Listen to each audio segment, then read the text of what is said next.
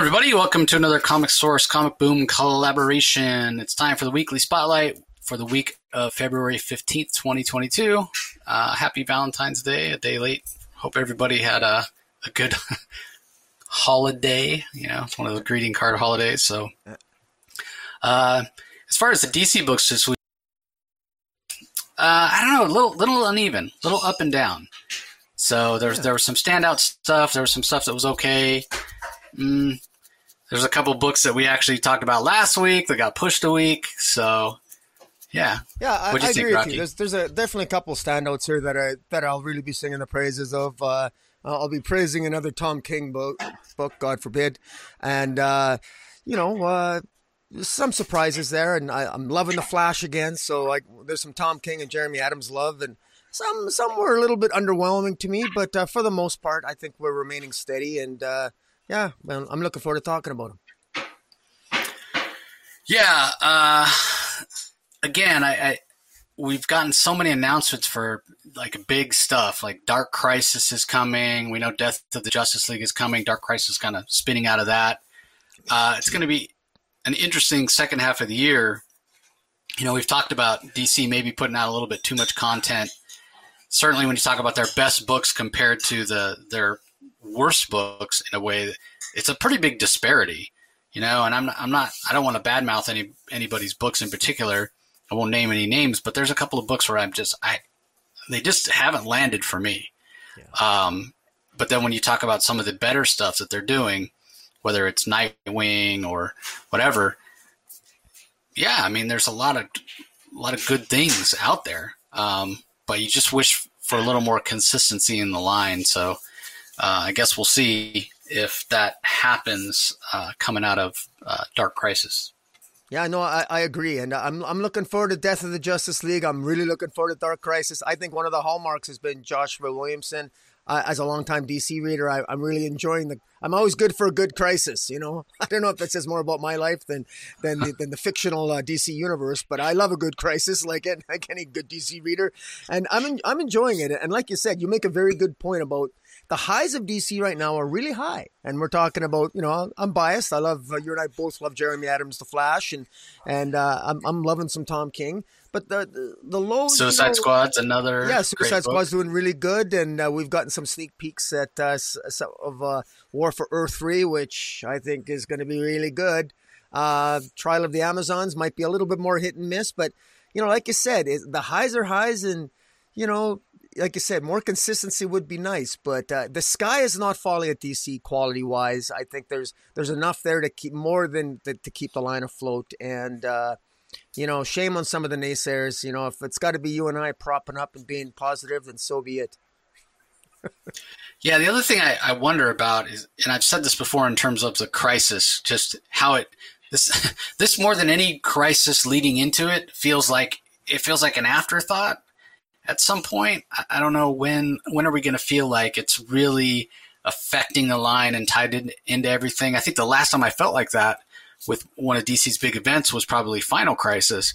Even Metal and Death Metal, even though they had like one-shot tie-ins with a bunch of anthology stories instead of actually tying into the books that had those characters, or the anthologies were characters that don't have books. The events have felt like siloed in a way, the last few events, as opposed to a big line-wide. And I get it. Like, I have mixed feelings about it because I don't want to have to buy, 1,000 books or whatever, and nobody wants that. Books are so expensive these days, but man, there's something to be said for if this Dark Crisis is really going to change the way the DC universe is going forward, if it's going to bring back people like Alfred who've been gone for a while, if it's going to change the trajectory of the line, then I feel like it needs to be big and it needs to cross over with stuff so that it actually gets attention, instead of people just, I'm just going to keep reading my Batman stuff, or I'm just going to keep reading my Teen Titans Academy, and I don't even realize there's a big event going on. And then when everything gets shuffled around, I feel lost. Yeah. You know what I'm saying? I know exactly what you're saying. The flip side to what you're saying that might be a positive, paradoxically, is the fact that this crisis event, the Infinite Frontier leading into Justice League Incarnate, leading into Death of the Justice League, that will lead into Dark Crisis, all of those series seem actually comfortably, I think, accessible.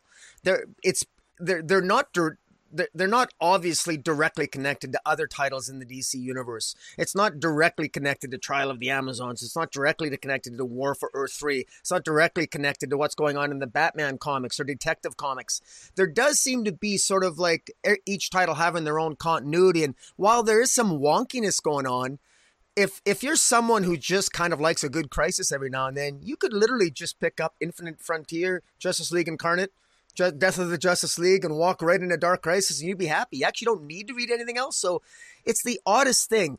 I'm kind of a hypocrite because I bitch and complain about continuity, and yet at the same time I'm kind of giving some props to Williamson about keeping things, actually fairly tight-knit leading into this crisis. And there is some tie-ins with his Robin and with his Deathstroke. And so, I don't know. It's like I can't really come down on one side or the other. I think there's a little bit something there for everyone. But at the same time, I agree with you. Again, maybe I'm contradicting myself, but I kind of feel that things are a little bit disjointed. So I don't know. This year is going to be interesting as we move forward. Yeah, I mean, I feel the same way. I'm kind of of two minds about it. Like I said, I don't want to have to buy a bunch of stuff. And it does feel siloed, and you can jump on. It's easy to understand, as easy as a crisis ever is to understand. So, yeah, I'm conflicted about it too, right? The thing I go back to is just that when it crosses over with everything, inherently it just feels more important. Like, oh, I better pay attention. This story's touching everything. But I don't know. This might just be an inevitable byproduct of the fact that DC's trying to have its cake and eat it too, with this whole idea that everything counts, everything matters. So, I mean, this crisis will happen, and who knows if anything will change, and if it does, how long it'll stick. So, yeah. Anyway, let's go ahead and dive into the first book that we're going to talk about in detail today. It's Batman the Knight #2. It's written by Chip Zdarsky. Art is by Carmine Di Giandomenico. Colors by Ivan Placencia. Letters by Pat Brosso. A little bit of a time jump between the end of last issue and this one. Last issue ended with Bruce Wayne basically calling the cops on his quote-unquote therapist, which was Dr. Hugo Strange, which I talked a little bit about. I didn't really care for putting Hugo Strange in Bruce Wayne's life so early. But when we join this book, he's already moved on. He's left Gotham. We know that's what he was planning on doing. He wanted to travel the world and kind of learn how to become Batman, basically. He doesn't know that it's Batman yet, right? Like, he hasn't sat in his father's study and had the bat fly through the window at this point in his life. But he knows he wants to fight crime, and he's got to get better. And to be the best, he's got to learn from the best. And so that's the story that really kicks off into high gear in this issue. He's in Paris, and he's running around at night. I mean, it looks to me like he's wearing dress shoes, which I don't really get. And he's got, a jacket and regular pants on and like a button-down shirt. Like, if you're looking to like do parkour and train, like, I would think you'd wear like more athletic clothing. But that's just me. It's only been 4 weeks, though. It's only been 4 weeks since he left Gotham, is what the narrative seems to establish. Yeah. And that's totally fine, but it only takes like 10 minutes to go into a clothing store and buy a sweatsuit or something. It looks like he's out there running around, nearly in a 3-piece suit. But anyways, he's running around Paris. He comes across this cat burglar who seems to be very skilled. And so much to the point where she shows up the next day when he's at a outdoor cafe. She apparently recognized him the night before. She tracks him down. Even though she's a criminal and Bruce has some mixed feelings about it, he decides to ask her, and she's more than willing. It's kind of kindred spirits in a way. So they sort of team up, and Bruce spends quite a bit of time learning from her. Now, the other part of this is while he's doing this, there's a serial killer going around Paris killing people. So that serial killer and Bruce and this thief end up sort of crossing paths at the end of the story. And whether it's just all completely coincidental or there's something more going on than you might otherwise realize remains to be seen. So I am enjoying this. We even got a Henri Ducard appearance, which I appreciated as well. The only thing that I'll say, and it's not necessarily a negative, but this is supposedly going to tell us like the story of Bruce traveling and training. Based on the pacing of this, because this issue wasn't paced particularly fast, it was very focused. There's only 10 issues of this. I don't know how we get the whole, unless it's big giant time jumps. I don't get how we cover the years that Bruce Wayne was gone from Gotham, unless, like I said, we're going to get big time jumps in between issues, a lot greater than 4 months. I think you're right. Rather. I think that's exactly what's going to happen in order to make it work. Yeah. So, but I mean, this issue ends on a cliffhanger. So I don't know how you do a big jump unless you then flash back. So, but anyway, I am enjoying it. I think the Carmine Di Giandomenico art works. I'm a fan of Chip Zdarsky. So yeah, even though it's more Batman, I'm still digging on this. Yeah, I quite like it. I like the Gray Shadow, the sort of like this older female. This is like an older Selina Kyle mentor. You know, this Gray Shadow is what she goes by in the Paris press, and she's rumored. There's a lot of similarities between the Gray Shadow and a future Selina Kyle that Bruce Wayne will one day meet, and it's she's like a mentor to him, and they're kindred spirits, and there's even a sexual attraction between a young Bruce Wayne and this older woman, but she's got the sense to know that she's not going to take advantage of Bruce Wayne, even though there's a part of her older self that wishes she was younger so that she could, and.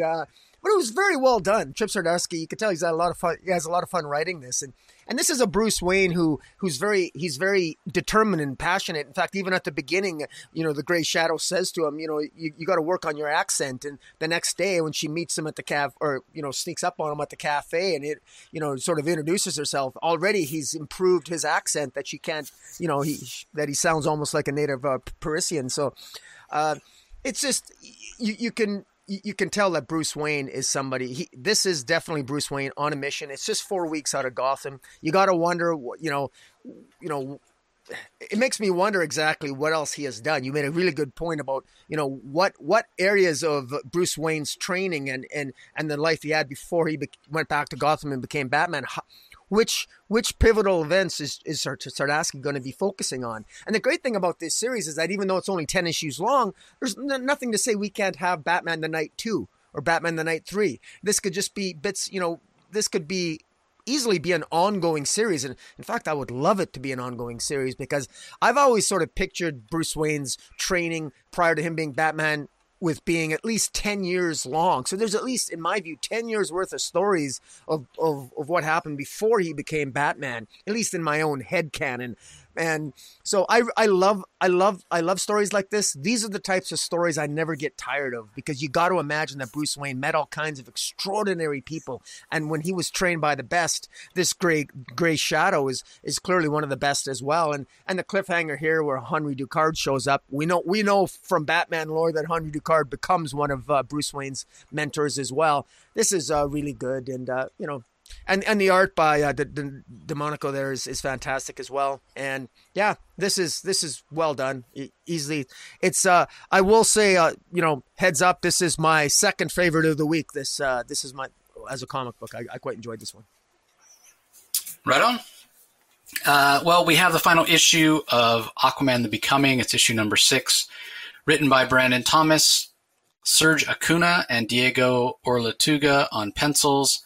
Serge Acuna and Wade Von Grawbadger on inks. Adriana Lucas handles the colors, and world design on letters. How did you think this all wrapped up, Rock? I thought it wrapped up rather predictably. I haven't, nothing about this. Well, let me focus on what I think. What I think has maybe worked better than maybe I expected it to. Is we did definitely we got to meet Jackson Hyde's family. We got to meet his mother and his sister, and there's no question that there's some degree of dysfunction there. But I mean, they're all part of. Clearly, he's got much more of a tie to the Zebels. He's a full-fledged Zebelian, and so is his mother, his sister, and his grandmother is is frankly, his grandmother is arguably villainous, and you know, this this is really moving. This is moving Jackson Hyde into a position where we're going to be moving into Aquaman, and I'm not even sure. I'm sure at one point I read the solicitations for Aquaman, that event, and I'm not even sure what the hell it's going to involve, other than maybe some. Here Jackson Hyde, they overcome a plot by Zebellian rebels to essentially take out an attack on Atlantis, and I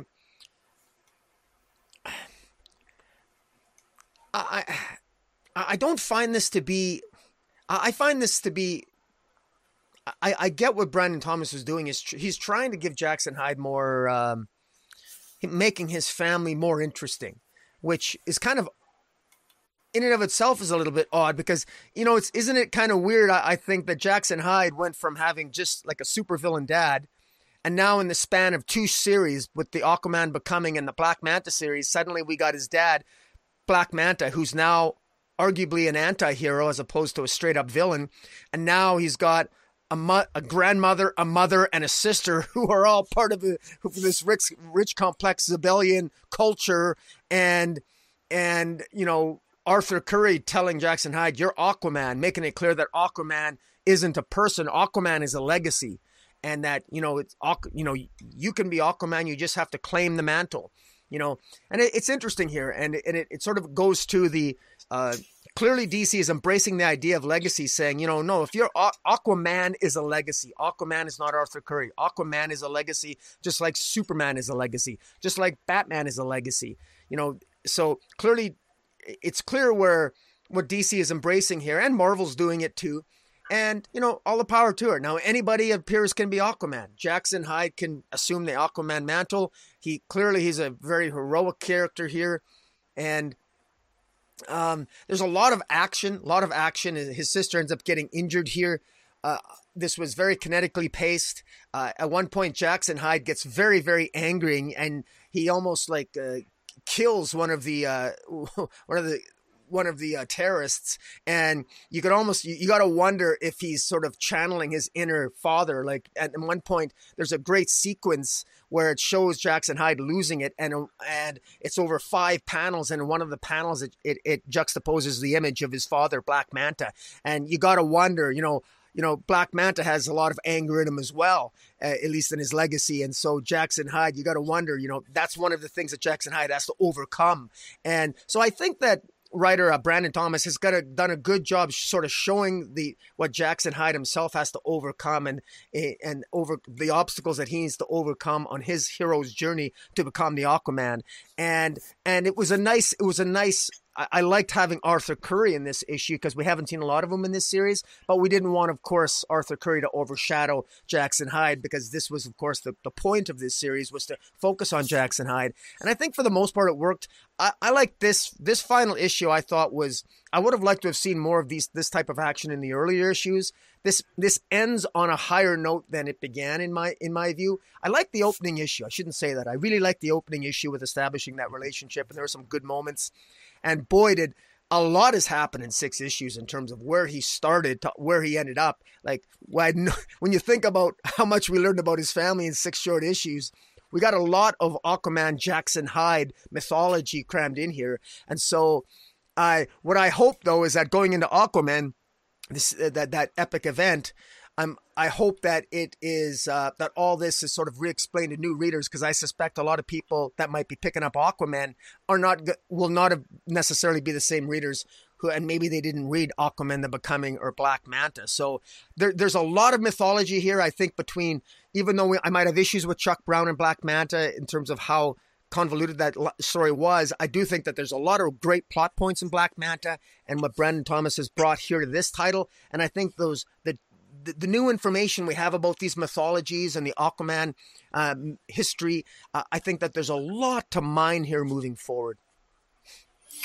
Yeah, I tend to agree. It definitely was a political book in terms of, look at who the villains are. There's no out and out villain. There's no Ocean Master. There's no Black Manta. There's no Trench. You're talking about Zebellians. You're talking about Atlanteans. You're talking about Zebellians versus Zebellians with the resistance and, protesting the conscription that the Zebellian government puts in place. So really, we're not talking about some big threat from outside.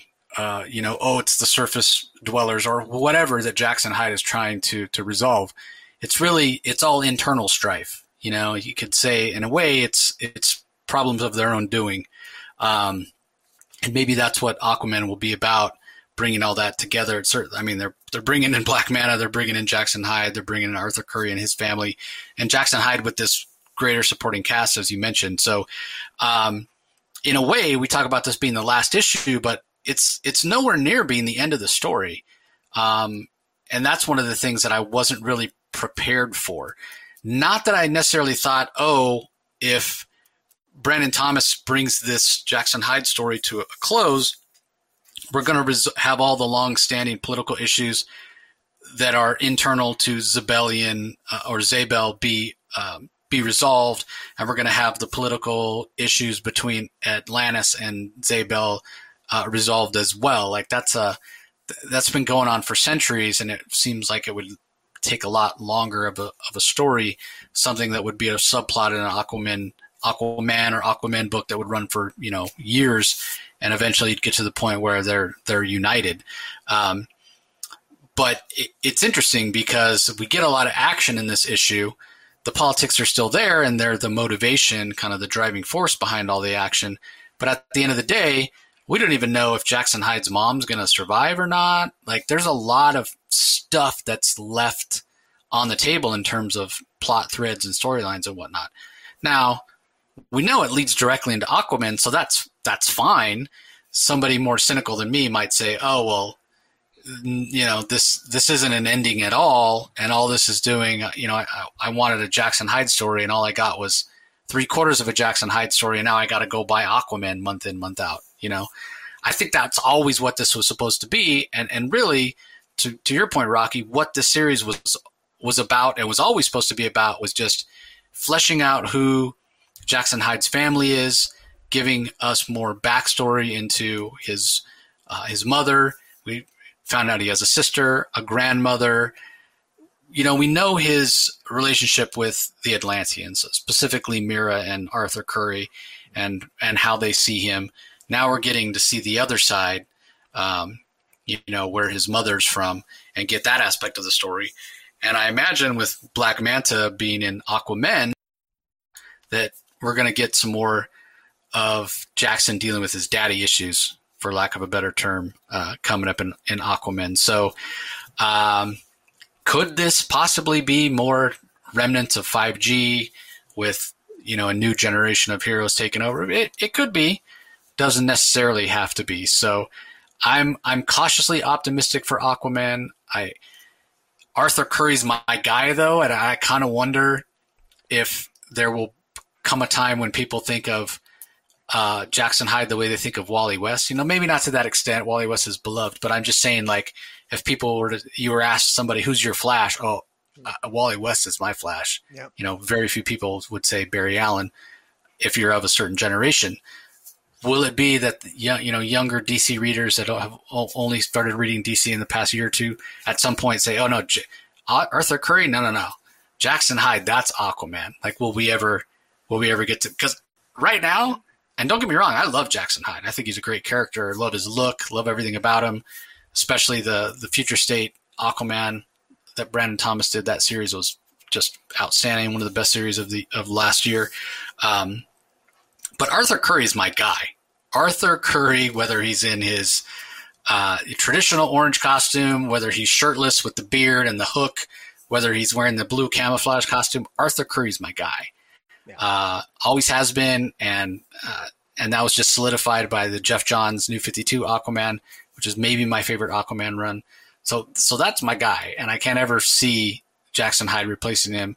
Don't get me wrong, I love Jackson, but when it comes to Aquaman, Arthur Curry's my guy. So we'll see. We'll see what this Aquaman story entails as it unfolds. So Okay. Up next, we have Nubia and the Amazons. This is from writers Stephanie Phillips and Vita Ayala. They are credited with the story. Stephanie Phillips does the script. Aletha Martinez is on pencils. Mark Morales on inks. Romulo Fajardo Jr. on colors. There's no... I was going to say there's no letterer. There's no letterer credited, so I can't credit whoever the letterer is if it's not, they're not in here. But anyway, this finishes up the Nubia and the Amazons miniseries. 5 issues, and it leads directly into Trial of the Amazons. Now, it's appropriately titled, right? Nubia and the Amazons, because this really did focus quite a bit on Nubia, and it introduced us to some new Amazons and some of the politics that Nubia was having to deal with as Queen of the Amazons, because Hippolyta is over playing Wonder Woman in the Justice League. But as the series progressed, it got more and more focused on Nubia herself. And her decision not just her decision, but the decision that was made to remove her as the Guardians of Doom's doorway so she could lead the Amazons and make her decisions. But, she showed some inexperience, and there's nothing wrong with that. She was inexperienced. She hasn't been a queen before. She hasn't been in charge of leading a people or whatnot. So you can kind of understand some of the mistakes that she makes.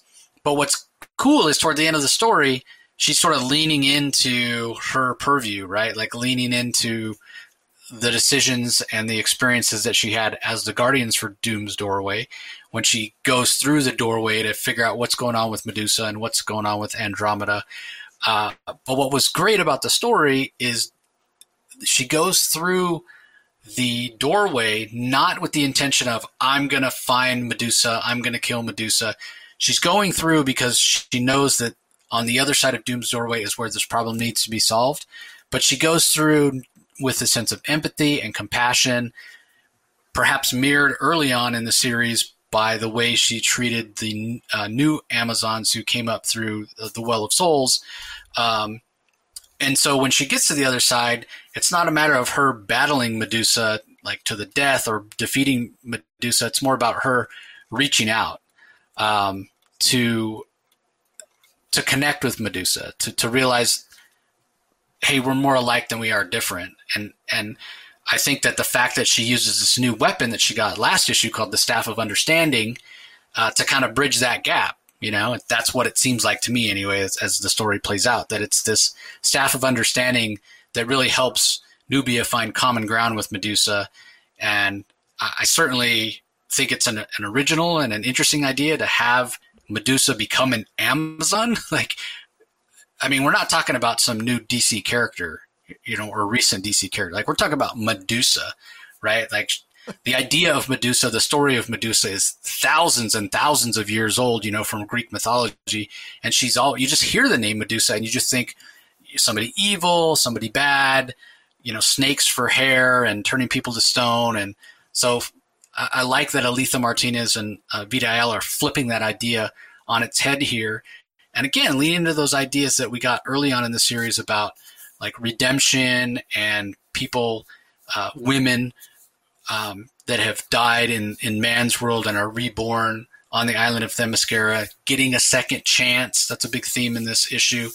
And it sort of doesn't matter what your past is, as long as you're willing to walk the path of redemption and atone for the mistakes that you've made or the people that you've hurt.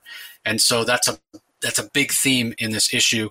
And kind of going parallel with that is this idea of Nubia herself getting some redemption and growing into that role of leadership. So it'll be really interesting to see exactly what goes on with Trial of the Amazons. Will Nubia be still the queen of the Amazons on the other side of it? Will Hippolyta retake the throne? Will we see more of Nubia? Like, all that remains to be seen. But I thought this was a really solid issue. I thought the artwork from Aletha Martinez was strong throughout. And yeah, I'm anxiously awaiting the Trial of the Amazons. I think I'm almost a little more excited for that than I am the Aquaman series, just because I think that the sort of Amazonian corner of the DC universe is underutilized in a lot of ways. and less developed than some of the other stuff. So there's more potential there for a great story. And I think Stephanie Phillips and Vita Ayala are very good storytellers, and I know they're heavily involved. So we'll see how it all plays out.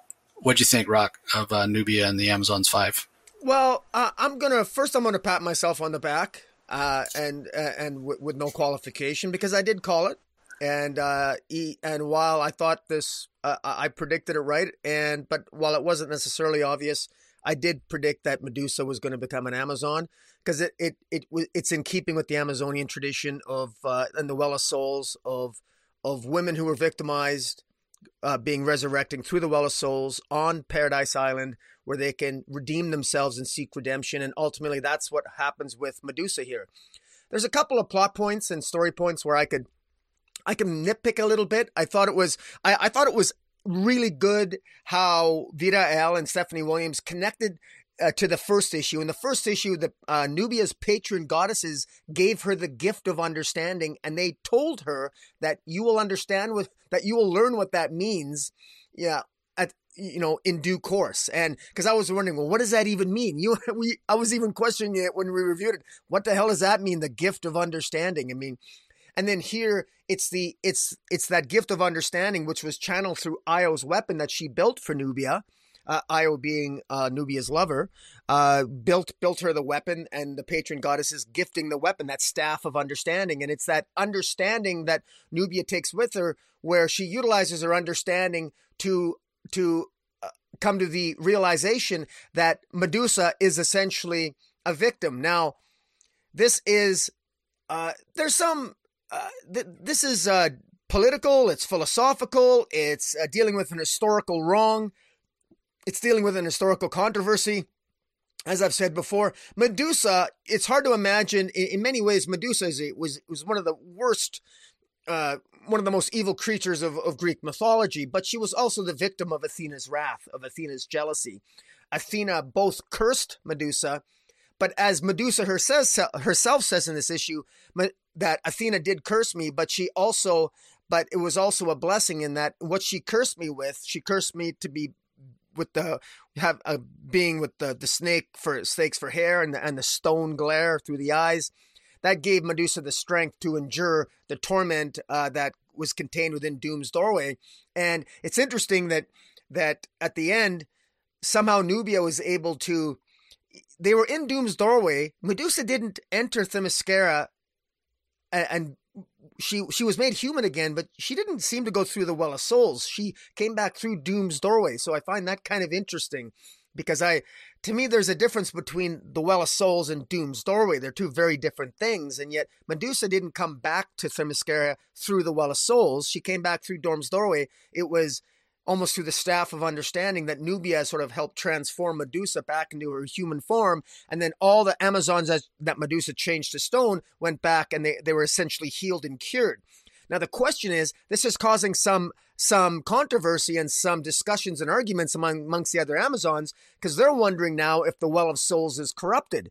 Because if somebody as potentially as bad as Medusa was, if she can find redemption, then where do you draw the line? I mean, she was pretty evil, wasn't she? If Medusa can die or whatever, or die or somehow come back through the Well of Souls, then I'm wondering, like, this is how my mind works. I'm thinking, well, what about if there's ever any female supervillains that are killed? Are they going to come back on Paradise Island? Should super villainesses come back and be redeemed through Paradise Island? Is redemption, is atonement something that everyone can aspire to after they die, no matter how evil they might be, simply on the grounds that they were victims at one time? I mean, why not? Yeah, I agree with you. It's an interesting. Well, here's the thing that it leans into, right? Something I personally don't like that idea, but we certainly see, and this isn't unique to DC, we certainly see every villain at some point becoming an anti-hero, right? So yeah. DC could give them their own like Black Manta. I talked about Black Manta's a bad guy. Don't make him try to make him sympathetic. Sometimes it's okay to just leave bad guys. Yeah, and I like the fact, but building on your point, it's an open question at the end of this issue, is Medusa ultimately set to betray the Amazons? Because there's little hints. There's some hints there, because I say again, I find it curious that Medusa technically came back in her human form while she was in Doom's doorway. She never came back through the Well of Souls, and I'm wondering if that distinction matters, or maybe if I just misread it.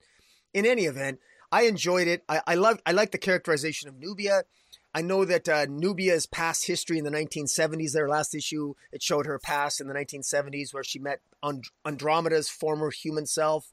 And this series, I want to give some credit to Vita Ayala and Stephanie Williams. They weren't afraid to delve into the relationships, the same-sex relationships here. They really embraced it, and I think it works well. These are Amazons. I mean, you fully expect that.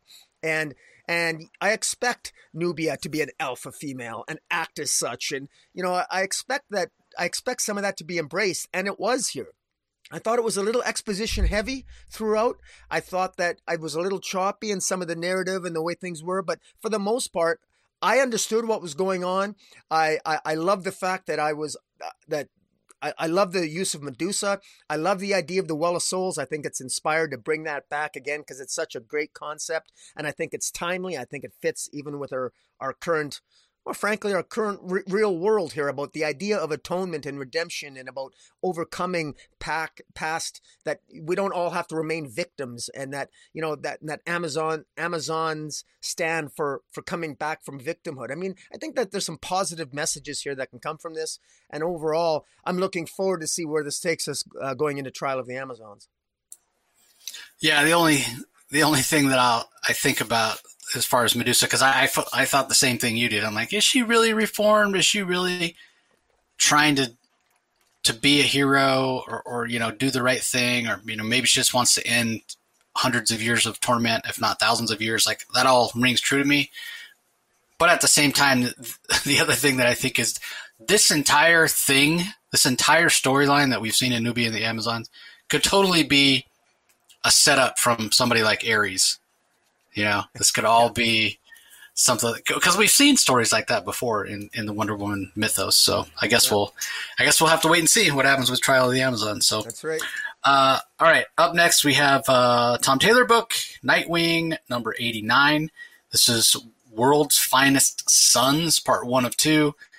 Written by the aforementioned Tom Taylor, Bruno Redondo on art, Adriano Lucas does the colors, Wes Abbott on letters.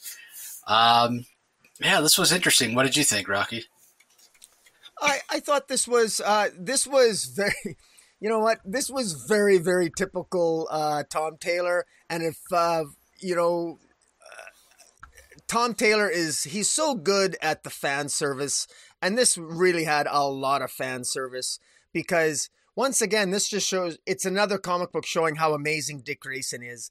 And there's moments here that, it starts off with a moment in the past where a young John Kent, when he was still the super son that we all wish he still was, or many of us still kind of miss, that 10-year-old John Kent, there was a time when he was just gaining his powers where he actually got lost. He flew too far and he got lost, and the entire Justice League is looking for him. And Batman and Dick Grayson, when he was Nightwing, they find John Kent, a 10-year-old John Kent, and he's in a cave that he hollered out with his heat vision, and it's Dick Grayson that talks him out of the cave, and he's better at talking to someone to young kids, better than certainly Batman is. And there's just great moments where Batman was wondering what happened at one point, and Dick Grayson's is telling him, my God, he's hiding in a cave and a giant bat just showed up. I mean, don't be so obtuse.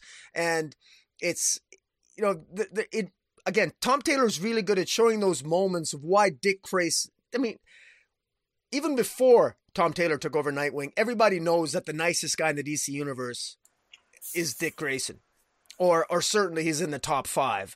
And there's just great moments here, and just heartfelt moments where Superman is so relieved to find his young son, and Dick Grayson taking a lollipop out of Batman's utility belt, and the lollipop is close to his gas pellets, and even the humor about Superman telling making the joke to Batman that the next time he tries to disappear in front of the Joker, he's going to accidentally throw lollipops at the Joker instead of gas pellets. And I mean, the dialogue here was excellent. It was heartfelt. And again, it's just typical Tom King. And it's the type of writing that those of us who love Tom Taylor, we just love that. We love his writing. Now, at the same time, the blessing of Tom Taylor's writing can also be the curse a little bit, because as much as I love these character moments and these callbacks, part of me kind of wants the story to move forward a little bit more. And so it's a double-edged sword to me. But damn, he's so damn good at these moments. Here I am, I'm trying to be constructively critical, but damn, some of these moments just put a nice smile on my face, and they're so heartfelt. And this embodies the type of hope and the stuff and the love and the camaraderie that we want our DC heroes to have. And so, what am I doing? I mean, I get what I want, and then I find some reason to bitch about it. Shame on me. But there's really good moments here. A good moment where an older John Kent talks to his father at the Fortress of Solitude. It's sort of like a holographic version of himself that his dad left him before he went off to War World in case something happened to him. And John Kent, he's right now he's hurting a little bit because he feels, because of the events of last issue where he, him and Jackson Hyde stopped that sea creature from sort of, inadvertently destroying Metropolis, and there was the Gamora Corps, and a member of the Gamora Corps was killed, and all due to the machinations of John Bendix in implementing the Rising in working with Lex Luthor. And so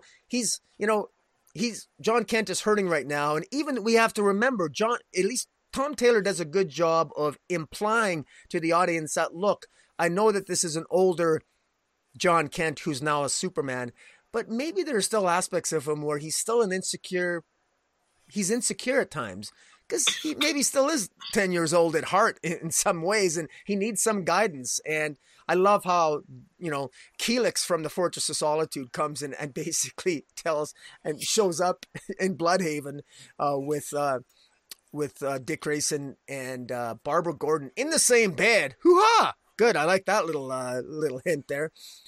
Basically saying, look, I mean, John Kent, he needs your help. And I love his pajamas. He wears bat pajamas. I mean, all these little things that you could tell artist Bruno Redondo, you can tell he's having a lot of fun drawing this. Facial expressions are excellent. Barbara Gordon looks absolutely gorgeous, beautiful redhead. I mean, wow. And I love her Teen Titans Go shirt. I mean, from the Teen Titans Go shirt to the Batman pajama pants on Dick Grayson. I mean, all these things put a little shit-eating grin on my face. And, of course, you got Batmite, or I'm sorry, not Batmite, Bitewing as the dog, or what do they call him again? Halley, as in Halley Circus. Halley Circus, that's right, yeah. But I quite liked it. It's funny, there's the Gamora Corps shows up, and the members of the Gamora Corps kill a former Titan by the known as Damage in this issue. And I actually quite like Damage. Damage had his arm ripped off. I don't think it's Damage. I think it's Risk. Oh, Risk. Sorry. Risk. Risk. But Risk had his arm ripped off by Superboy Prime back, and I think it was an Infinite Crisis. And the guy he's almost like he's constantly a victim. First he lost his arm, and now he's a throwaway victim here. The fact that I called him the wrong name tells you he's probably expendable. So that kind of, and of course he is. But the detective work that Dick Grayson does with John Kent as they figure out maybe what's going on, it's just well done. And even the quiet moments that not a big deal is made out of it. A kiss shared between John and Jay on a balcony, and their conversation. I mean, it's well done. It's done with taste. It's done very well. Again, facial expressions are great. Jay even teases him a little bit, teases him that Truth is really run by Lex Luthor, and of course it isn't, but he teases him a bit, and it even, I think, takes a pot shot at us readers a little bit. And again, I thought this is really well done, and I enjoyed it, and I'm really looking forward to where it is moving forward. Minor criticism, I know that Clark Kent wears glasses and nobody knows it's Clark Kent, but seeing John Kent wear a mask, it looks ridiculous. He looks like John Kent.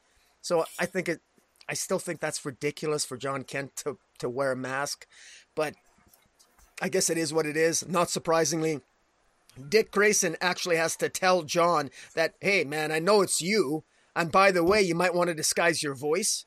I mean, I can't believe John thought that he could just wear a mask and not have to disguise his voice. A couple of things there. I thought John Kent. I mean, I can't think John Kent is that dumb, but But anyways, again, maybe a minor nitpick. Great moments here though. Just really good character moments. Very well done. Beautifully laid out by Bruno Redondo. I enjoyed this. And, one thing about this series, it's an easy read. It's enjoyable. It's got great character work, and that's what keeps pulling me back is just the character work. So I have to say, I think that there's shortcomings in the plot. The plot isn't really pulling me in, but goddamn, the character work just keeps me coming back for more. Yeah, I don't mind the plot necessarily. It's almost a character work where I think there's a few things here and there, because I do agree with you about John Kent. Like a couple of things. Yeah, the mask thing. Like, really? You're supposed to be smart, and you have to have Dick Grayson tell you can't just put on a domino mask. You look the same, dude. Like, even if you hadn't opened your mouth, he would have known it was you. And also, he's gotten pretty close to this Jay Nakamura guy. And when Nakamura says, "Oh, Lex Luthor's funding," why would you buy that even for a second, knowing what you know of Truth and of Jay Nakamura? Like, the look on his face, like, "Oh no, Truth is funded by Lex Luthor." No, you immediately go, "No, you're messing with me." Like, why would you even think that, even for a split second? Well, would you think that Lex Luthor funds Batman Incorporated? I'd buy that more than funding Truth. Yeah. So I'm just the other just minor nitpick I had, I felt like the Bruno Redondo art in the first part of the story, the kind of the flashback version, wasn't as tight or as clean as the rest of the issue. But maybe he's trying to use a little bit of a different style to show that it's a flashback. I wasn't really sure, because the rest of the issue, I love the art. So I don't know. But again, just some minor nitpicks. Like you said, the humor is fantastic. I love when Keelix wakes, surprises Dick Grayson and Barbara Gordon, and Dick just immediately grabs one of his sticks and throws it at Keelix, and he goes, "Mr. Grayson, you dropped this fast in my direction." As a here you go, you dropped this when you threw it at me in an attack. So I thought that was really, really funny. The only other thing that I'll say, because I echo a lot of what you said, this is a really good series. The art's, overall fantastic. The color work's really, really good. But yeah, if I have any sort of nitpick about the pacing of the story, it's that early on we got so many hints about Dick Grayson taking on Blockbuster and his sister and the kind of the more street level corruption stuff going on in Bloodhaven. But then ever since the Fear State crossover, we haven't touched that at all. His sister hasn't shown up. We did see Blockbuster last issue when he sent some assassins to kill Dick Grayson. So that's fine, but it hasn't felt like that part of the story has moved forward, because we got a bunch of Fear State, I think 3 Fear State issues, and then we got that special, one long panel issue, which was cool, even if it did feel, a little gimmicky. It was super awesome. And then we got the assassination issue last issue. Now we're getting a team up. It's like, I want to get back to those, the guy that was stealing people's hearts and the plot line with his sister, because those feel unresolved to me. Not that, they have to be all wrapped up in a bow in one arc, but they haven't even been touched on. So, and I'm just curious. In a way, it's a backhanded compliment, because Tom Taylor set those stories up so well that I want more of that, of those plot threads. So, but I'm curious how this is going to wind up. It feels like, based on how much story we got here, that this would take more than just one more issue to wrap up. But apparently, it's only a 2-parter. The second part of the story is going to be in Superman, Son of Kal-El #9. So we'll see how that goes in a few weeks. Okay, Up next, we have Supergirl, rather, Woman of Tomorrow, number 8. This is the final issue of the series. Tom King is the writer. Bilquis Evely is the artist. Mateus Lopez on colors. The art in this series throughout has been absolutely excellent. And this was a fitting ending to the story. But what was interesting about it was it almost feels, I don't want to say predictable. I'm going to use the word appropriate. Everything that happened in the series basically showed or could have predicted what the final outcome was. You know, we saw Ruthie at the end of last issue figure out a way to get Krypto or Comet, rather, the Super Horse, to go help Supergirl. Made a promise to him, I won't hurt Krem of the Yellow Hills, go help Supergirl. And then saying something like, it's easy to lie to a horse, right? But then ultimately at the end of the day, she doesn't kill Krem of the Yellow Hills because of everything that she's learned along the way, which was the entire point, even to the point where Supergirl makes this confession like yeah, Krypto's fine. I'm Supergirl. I could have saved him at any point. He's in the hands of the best veterinarian in space. This whole entire journey, all the time I've spent with you, has all been because I needed to show you how to be the best you, and that you shouldn't kill and that sort of thing. So ultimately, the series doesn't end with some great big twist or great big revelation. This series, if anything, really epitomizes the idea of it's more about the journey than the destination, because really everything that has happened in the series leading up to the ending is just as important, if not more important, than the resolution that we get. And then to top it all off, we almost get a little epilogue where we see Ruthie as she is now, and maybe this is a little bit in the future, because when Kara shows up with Krypto, she's wearing a more futuristic kind of costume, and we find out that instead of killing Krem of the Yellow Hills, they sent him into the Phantom Zone, where he was for many, many years, and his sentence is over, and they let him out. But what I wasn't clear on, and maybe you can clear it up for me, Rocky, is the kind of the captions, because at one point, so we learned that Ruthie had written everything down in this book, and that's the story that we've been reading. But then she says to Supergirl at one point, Supergirl says, "I liked your book," and she said, "Yeah, that fictitious fiddle faddle. Sorry I had to waste your time. I don't know why I wrote it in the first place. Maybe I should have told what really happened, if I had any guts at all." I'm like, what really happened? Did they actually kill Krem of the Yellow Hills? Well, no, because they put him in the Phantom Zone. So what part of the story that we read was true and what part wasn't? And then when they do pull Krem of the Yellow Hills out of the Phantom Zone, she clocks him in the head with her cane, and then it says something about Supergirl moved her sword swiftly through the air and stabbed down and through the chest of the kneeling brigand, the kneeling Krem of the Yellow Hills. And after it was done, she returned the bloody blade to my hand. So did they kill him or not? I was unclear on that. But it doesn't appear so, because he was in the Phantom Zone. So I don't know. Maybe it's Tom King not being able to help himself and having to go and be a little ambiguous in the end.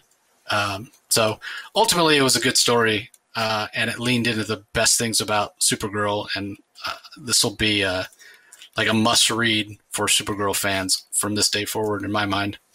What do you think?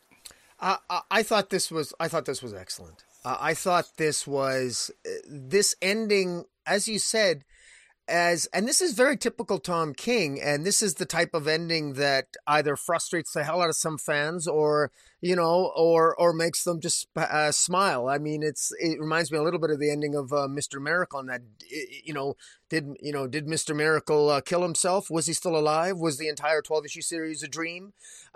This here, though, it's sort of the same thing. Supergirl is a legend. Kara is a legend, just like Superman is, and so how much of it is story? How much of what Supergirl did here at the end? Did she kill him? Did she? I think we all know Kara well enough to know that Kara is not a killer. But at the same time, the legend of what she stands for sort of stands out. And we're getting a little bit of both. We're getting it through the eyes of Ruthie. And Ruthie, from the very beginning, was filled with vengeance. But it was also very clear here that Kara knew that Ruthie was full of vengeance. But Kara embarked on this entire mission for Ruthie because she saw herself in Ruthie. She didn't want, just like Kara at one point in a very poignant scene, at least for myself reading it, was when Kara said that, I didn't want you, Ruthie, to go through your entire life and still think of Krem of Yellow Hills. And then she thinks, but I still think of Krypton. And there's a tragedy to that. Kara was doing this for Ruthie. And at the same time, there was still punishment for Krem of Yellow Hills. Krem repeatedly told Ruthie while he's battling Ruthie and he's trying to psychologically get into Ruthie's head, talking about how her father was useless. He was a rock farmer. He died for nothing, and all that hard work he did and what? And then his life just ended. And I ended it with, I killed him. It was over.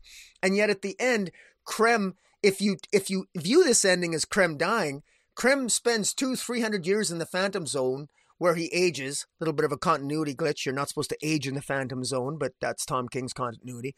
But in any event, Krem of Yellow Hills ages, and then when he comes out, he's finally redeemed and he's atoned and he appears to be a better man, and then Ruthie kills him.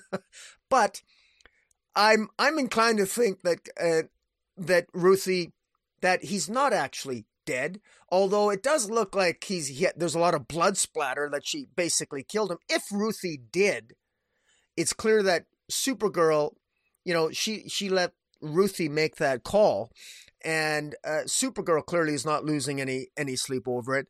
I think no matter how you interpret the story, I think that this was Supergirl letting Ruthie control the end of her story. This was about Ruthie's closure, how Ruthie dealt with Krem of Yellow Hills. And this was Ruthie's story to end. And an old Ruthie decides to do what she did with Krem of Yellow Hills. And it's up to the reader to decide, well, if Krem went through all that 300 years of jail, he finally paid his dues, and then he comes out and he gets killed anyway. Well, that's kind of pointless. Well, so was and if that seems cruel, it was equally cruel for Krem of Yellow Hills to kill her father. And so isn't that poetic justice for Krem of Yellow Hills? On the other hand, you could also interpret it another way. The bottom line is that Ruthie has her closure, regardless of how you view this ending in many ways. And Supergirl did exactly what she accomplished to do. Supergirl made a friend, and Ruthie you get the impression that Ruthie's had a good life, a long life. She's an old lady, and she's been a rock farmer like her father, and everything is as it should be. And the one tragedy of all this is Comet actually dies. The horse actually dies, Comet, which I thought was really sad. But I thought I enjoyed this. I'm still actually going through in my mind how to interpret this ending. But I think it works really well. There's so many ways. This entire series was so riddled with metaphor and nuance and theme. And I think this should be nominated for an Eisner in my mind. I enjoyed this series that much. I'm buying this as a hardcover form.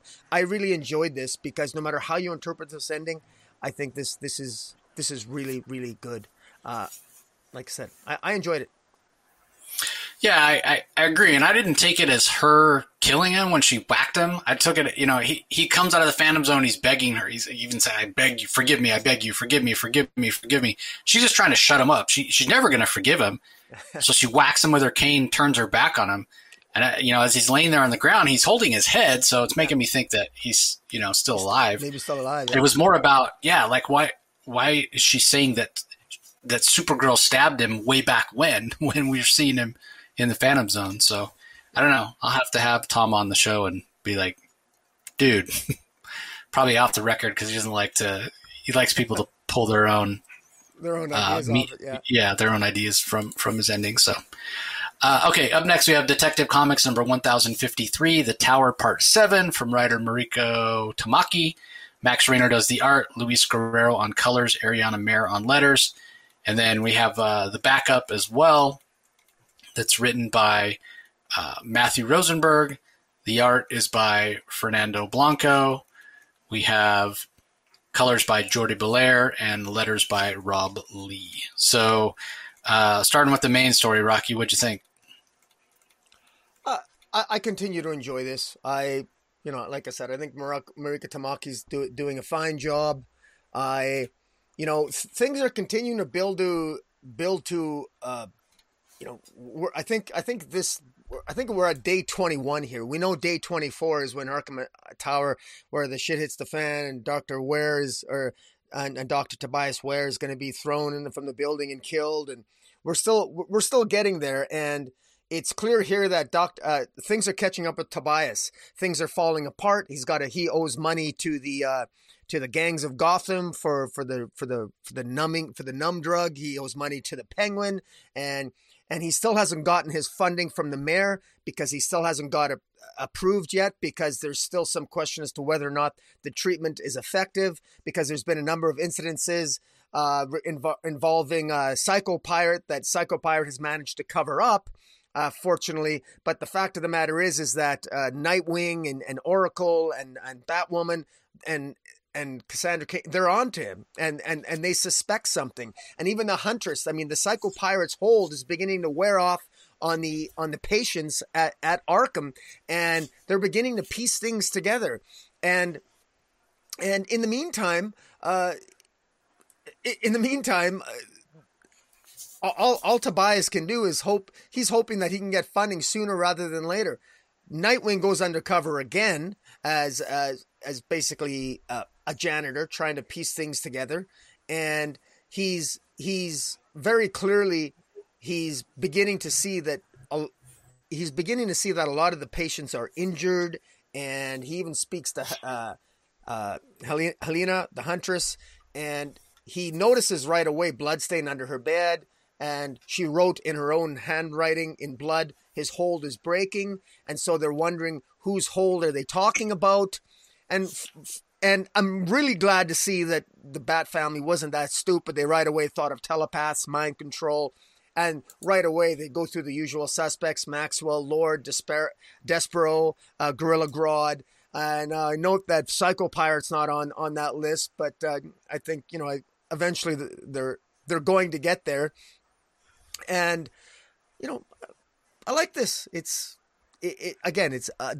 good job building up the tension. The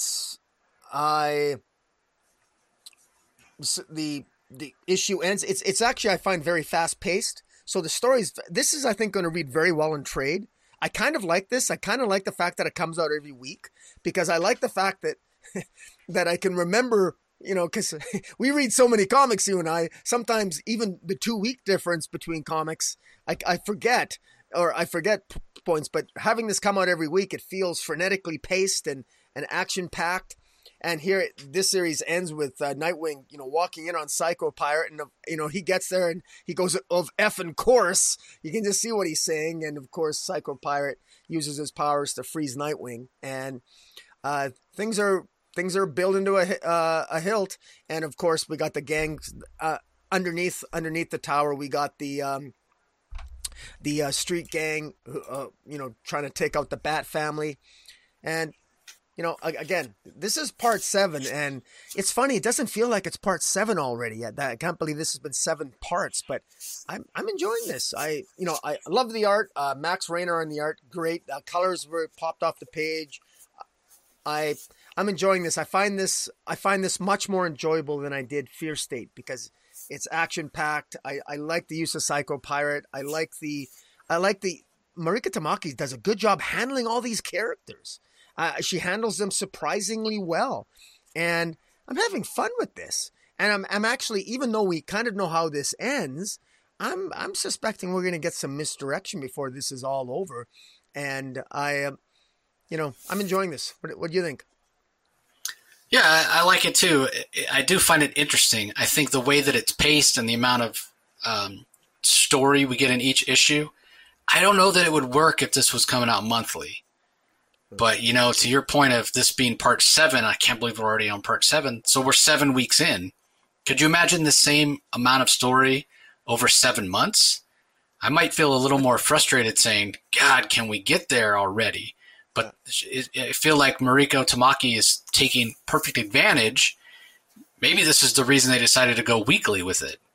Or maybe she, knowing they wanted to do a weekly Batman event, she structured it this way, pacing wise, to say, okay, this is how much story we're going to do in each issue, and it'll be okay, because this often happens when it's a weekly series. I feel like you only get about 3/4 of the story that you get in a regular monthly issue.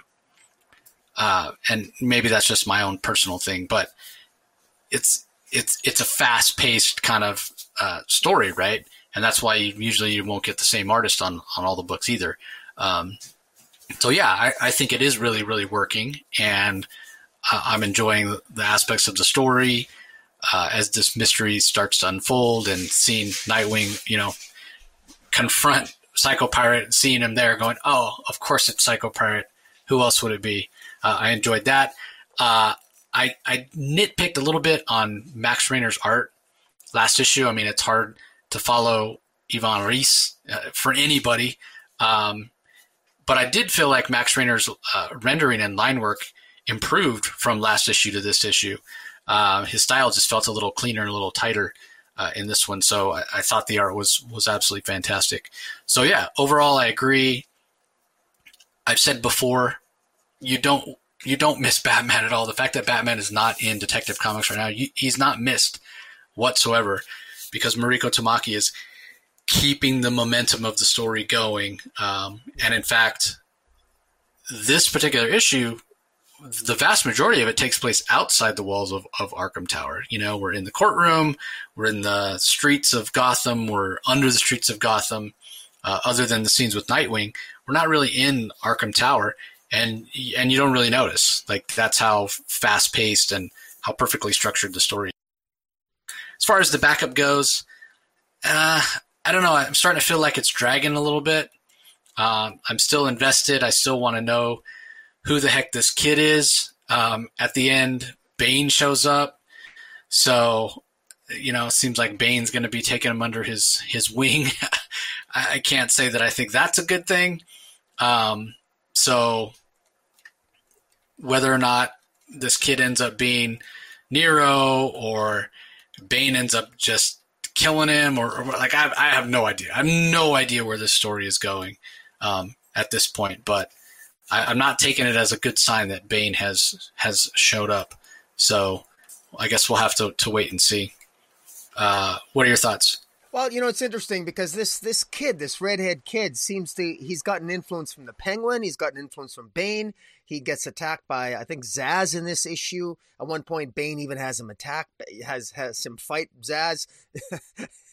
In fact, Zsasz goes to actually kill the kid at one point, and Bane says, no, you can't beat up a kid. It's unfair that you have a knife and he doesn't. And so he says, drop the knife. And so he makes this kid fight Zsasz. I mean, Bane is just about hardcore. He's trying to get this kid to embrace his fear, and to, embrace his fear, and don't be afraid to blame Gotham, and stand up for yourself, and really hardcore learning that this kid has. And like you, I'm wondering now where this is going exactly. At first, I thought this kid was going to grow up and we were going to see this kid as maybe a future sidekick or a future protege of Penguin. But no, that's not the case. Is he going to be a product of all the people of Arkham Asylum, or maybe it's just some of the inmates? I'm wondering where this is going. I'm wondering where this sort of future villain's journey, as opposed to hero's journey, this journey that this kid is on, this young kid who cannot distinguish between costume heroes, according to Dr. Quinzel in the first chapter here. How is this kid's psyche going to develop, and what type of person is he going to develop into? Is this a young Nero? We don't think it is, but I'm curious as to how this kid's going to end up. Now, this particular backup, it ends with this kid meeting up again with Elliot, who was one of his earlier schoolhood friends that Elliot worked with him with the Penguin. And you got to wonder, where this is going to go again. I mean, this kid has escaped, but this is odd. Like, Matthew Rosenberg has a plan here. I mean, he knows where this is going, but I gotta give Matt Rosenberg credit, because I feel like there's been some misdirections, effective misdirections on with these chapters so far in a good way, because I'm genuinely invested as to who the hell this kid is and who is this kid going to end up being. So well done by Matthew Rosenberg. Yeah, I agree. And maybe when I say it's dragging, maybe I'm ready for my answer. It's not that not that Matthew Rosenberg's not doing it. It's just I can't figure it out. So maybe we'll find out who it is, and if it's somebody that we should know, we'll probably be like kicking ourselves, going, "God, how did we not realize it was so obvious?" All right, moving on. Next up, we have Flash number 779 from writer Jeremy Adams. The art is by Fernando Passarin and Matt Ryan, joined by Brent Peebles. Jeremiah Skipper and Pete Pantazeus do the colors, along with Jeremy Cox, Rob Lee on the letters. This is the final part of Vengeance is Mine, which has been the Gemworld story that's been going on for the last few months in Flash. So what do you think, Rock? Oh, man, I love this. And I'm not just saying that because I do have a bias, because I really like Jeremy Adams, and I direct everyone back to the interview that you were nice enough to let me join you on when you interviewed Jeremy Adams. The guy has a passion for this character, and it shows. And there's a reason why. Just as somebody who enjoys watching other YouTubers give their opinions, even people who aren't necessarily big fans of the overall direction of DC, they almost universally love The Flash. In fact, even a naysayer for DC will invariably say, except for The Flash, DC is whatever, Now, because people just love The Flash, and this shows here. I love this issue because we got the Jay and Irie. Jay has connected to the Speed Force from Irie. Maxine Baker, of course, reveals herself as basically Animal Girl, that her father is in fact Buddy Baker, Animal Man, and I love what the artist does here. Is it Passarin? Who is it? The artist? Well, there's multiple. Passarin and Matt Passarin with pencils and Matt Ryan inking him, and then Brent Peebles does some pages on his own. Yeah. Well, kudos to the. I should give a shout out to the Black History Month cover with Wallace West on it. It looks fantastic. But in any event, I love scenes with Maxine Baker here. Before she reveals she's Animal Girl, you can see that. In Red Shadow, you can see she's accessing powers, some animal powers there, when she can sense other people nearby. And anyways, it's very well done. Oh, speaking of daughter, good night. Kissing my daughter good night. We always do this at the right time. So, in any event, that was my own daughter. She's an Animal Girl sometimes as well. But in any event, I love that. I love that Jay and Irie, they can sense where their dad is through the Force, and they end up on Gemworld, and they take Maxine with them. And what's great about this is, and maybe it's just because I'm a father, but and Jeremy Adams is a father, you're a father, and we have daughters. But man, I just love the fact that it's Wally West ends up, his kids come to his rescue, and this is action-packed. They come to his rescue, and all the members of Justice League Dark are possessed by Eclipso, and they're taking out some pretty big leaguers here, and having fun doing it. I mean, and even Maxine Baker, utilizes the power of what looks to be like a giant polar bear or something when she takes off when she deals with Dark Opal. Just really well done. And Maxine Baker, just the dialogue as well, that they talk like kids. They're excited and they want to help their dad, and Jay wants to help his dad, but he's in pain, and he's in pain because he's accessed the Force. He's accessed too much of the Speed Force, and he couldn't utilize it before. And then there's the glaive, and Dark Opal basically tells Flash, you can do this, you can defeat them, but it's going to require teamwork, and it's the teamwork between the whole family. This is the Wally West, the Wally West family winning the day, and I love it. And just so well done. This just put a smile on my face, and there's a fantastic double page sequence, and you can only see part of it on the screen, where Wally West is basically telling his kids, "Look, I'm going to count to 10. You go and you pave the way."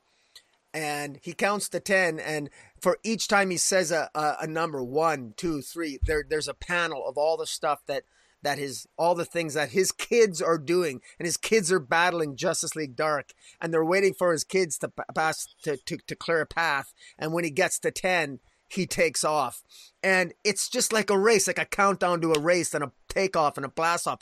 This is so well done, and the other thing is, despite all the artists on this title, I really enjoyed this. I didn't feel I was taken out of this story because of the multiple artists. I enjoyed this. I love there was a kinetic energy and an electric feeling and a speed force feeling, which of course there should be because it's a Flash comic. I quite enjoyed this, and I like the fact that the connection that Eclipso has, because Eclipso's trying to connect to the core of Gemworld in order to power up and access the darker forces. And remember, we know Eclipso is likely going to be one of the darker forces that is going to be connected to the Great Darkness. That'll be, a part of Dark Crisis at some point. But at least for now, his machinations are thrown off, basically because of Wally West and the kids. I mean, they win the day. Wally West saves the day. And at the end, the Spectre shows up. I mean, we even get the Spectre in this comic, and it doesn't seem out of whack. And, it's just, it's great. And in fact, there's even the Spectre even references God here about the Spectre actually tells Wally West that he is pleased with you, actually referencing God. And it's all part of the plan. And the Spectre even gives him some advice because he's concerned about his son, Jay. The Speed Force is split between Jay and Irie, and he's in pain because of it. And Spectre gives him advice and reminds him that you have an extra bit of energy that you can give to your son if you so choose. And so that's what he does. So he gets advice from the Spectre of all people, and he uses it, and he cures. This has a happy ending. I mean, oh my God, a happy ending. A Wally West story with a happy ending. Woohoo! Thank God. Thank you, Jeremy Adams. I enjoyed this. Straight up, and when's the last time we saw a Justice League Dark story with a happy ending? With apologies frankly, I love Ram V, but the guy got a little dark there with Justice League Dark more than once. So again, I'm happy with this, and I'd be remiss if I didn't.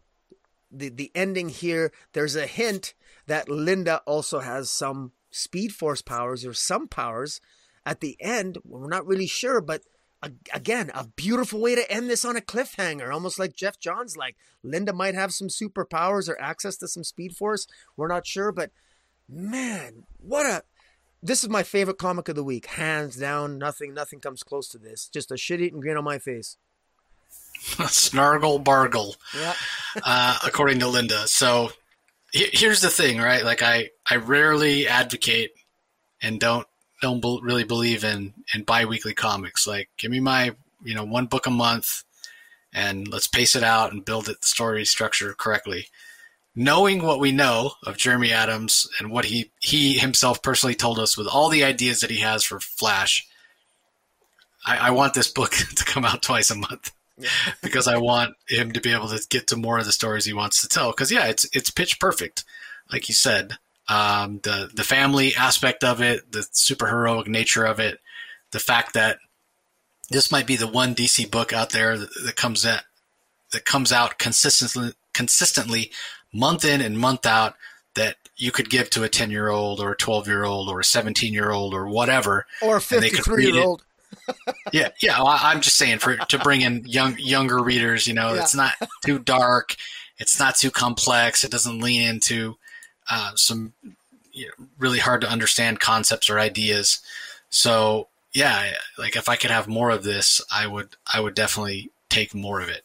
And I say that as a guy who doesn't really think that, like, I like Barry Allen more than I like Wally West. as much as I've probably read more Wally West Flash stories than Barry Allen stories, but I don't know. For me, Barry was the first Flash, and so I don't know. I guess you always stick with your first love, as it were. But yeah, I was really interested to see, like, wait, Linda has powers? Like, what? Yeah, not sure how that works or how that's going to play out. But in Jeremy Adams, I trust. So we'll see how that wraps up. But yeah, I mean, I echo a lot of what you said. This is a great story. Seeing Wally with his kids, Maxine Baker, outs herself basically to the rest of the West family. Hey, yeah, I'm Maxine Baker. I'm Animal Girl. So expect to see a lot more. And we know Jeremy Adams would love to write an Animal Man book, so maybe this is his audition for that. I guess we'll see. Okay, up next we have Robins number 4. This is from writer Tim Seeley.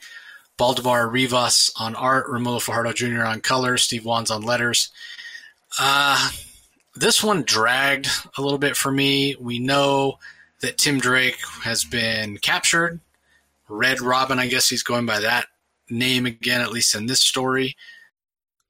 So he's been captured by the girl who calls herself Jenny Wren. We're not. The implication is that that's not her real name. She took it from some literary work. What exactly she has this beef with the Robins and with Batman for is not completely clear either. But she's captured Tim Drake, and the rest of the Robins are trying to find him. That's basically the gist of this entire issue. And how are they going to find him? What is the character dynamic between these different Robins? We get a little bit of examples of how they do things so differently and think so differently. But at the end of the day, they got to do what they need to do to find Tim Drake and rescue him, because he doesn't seem to be able to rescue himself. And then, just as if it's not confusing enough, with a little bit of flashbacks and who this Jenny Wren is and all that sort of thing. Nightwing goes to sleep, or Dick Grayson goes to sleep one night and wakes up, and he's back in his Agent 37 Spiral days. And he wakes up and he's like, I just had the most stressful dream. So the implication is that he was dreaming of being Nightwing when he's left that story behind, or that role or whatever behind. So, yeah,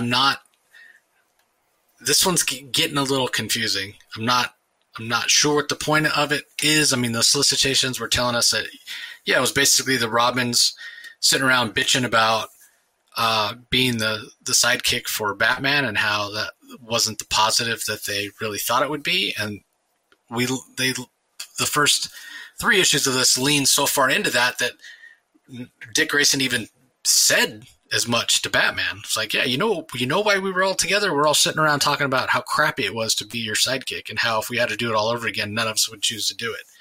So definitely leaning into that aspect of the story. But that part is almost completely abandoned here in the search for Tim. And I don't know. I don't know where this is going. I don't know what the point of this series is. And all those other new and fresh and interesting concepts that weren't really related to Batman, that there were in that round robin, and this is what we get. And I'm not saying this is a bad story. I'm just saying it hasn't gotten there yet.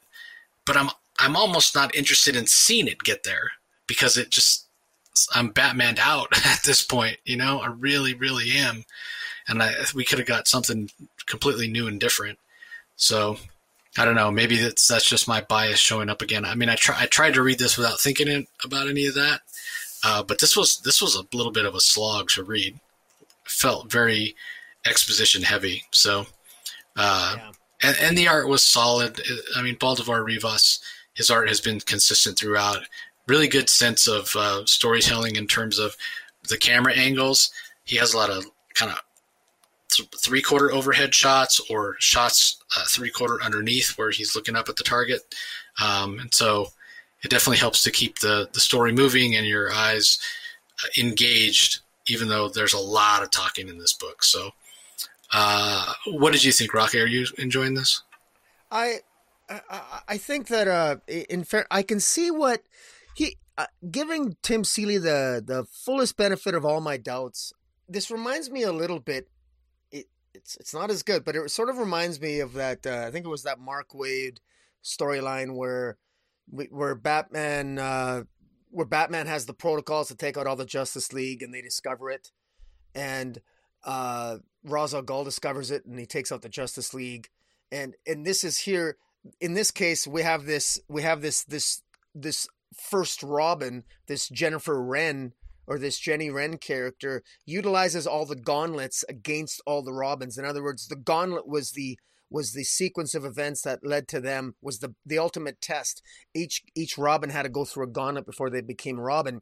And she somehow created these narrative drives, these cerebral implants and at one point, Nightwing she wants them to play a game. And because she puts all these drives on a narrative, each one of the Robins has a drive that they implant and a chip into their cerebral cortex, and they experience. I'm not really sure. They experience their gauntlet again or something, and that's how. But for some reason, when Dick Grayson, I think Jennifer Wren this Wren character wants them to play this game that they almost have to play in order to save Tim Drake, I think.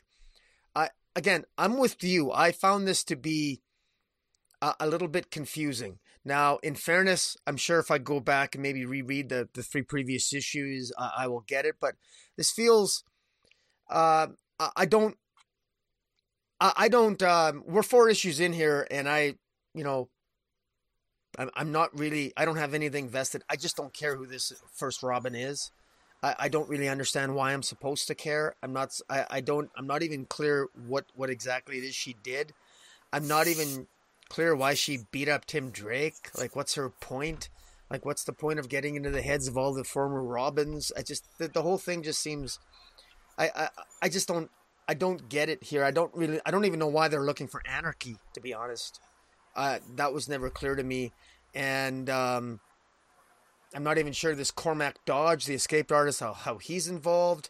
I'm not understanding this, and I'm not invested enough to actually care moving forward. And I wish I was, but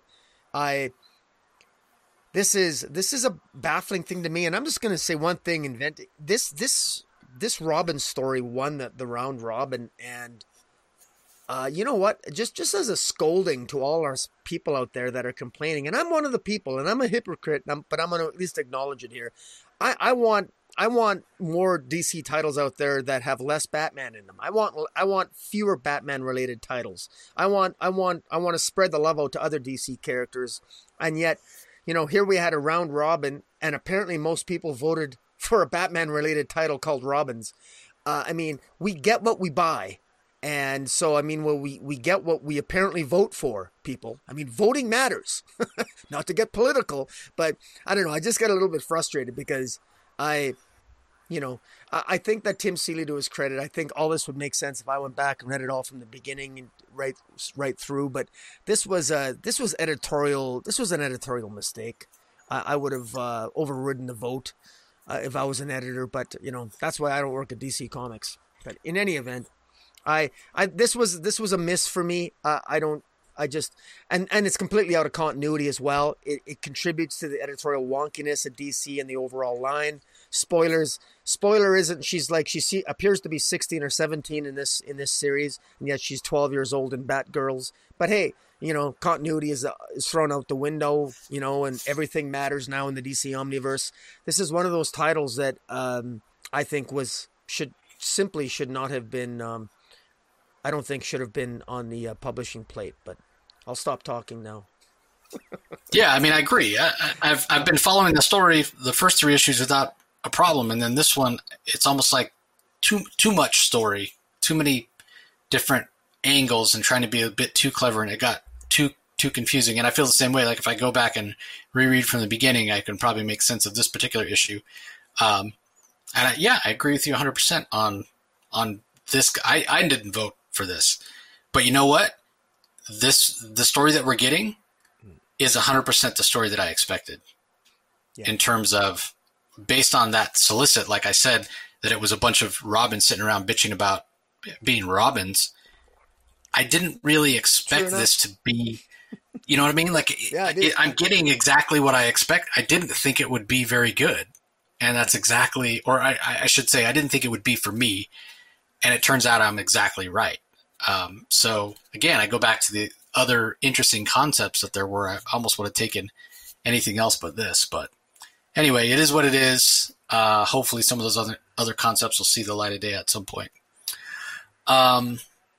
Okay, up next we have Suicide Squad, King Shark #6. This is also by writer Tim Seeley. The art in this issue is by Scott Collins. Let me get to the credits page. We have John Kalis on colors, and for some reason I can't find the credits. Maybe they're at the very end. Yep, there we go. And World Design does the colors. So this finishes off the story of King Shark in this tournament of different avatars. And I sort of thought that the last issue was the end until we got this reveal that the human avatar had been affected by all the nematodes and had in a way become the avatar for non-human entities, for like the insect or the bug world. So what did you think of the way this wrapped up, Rocky?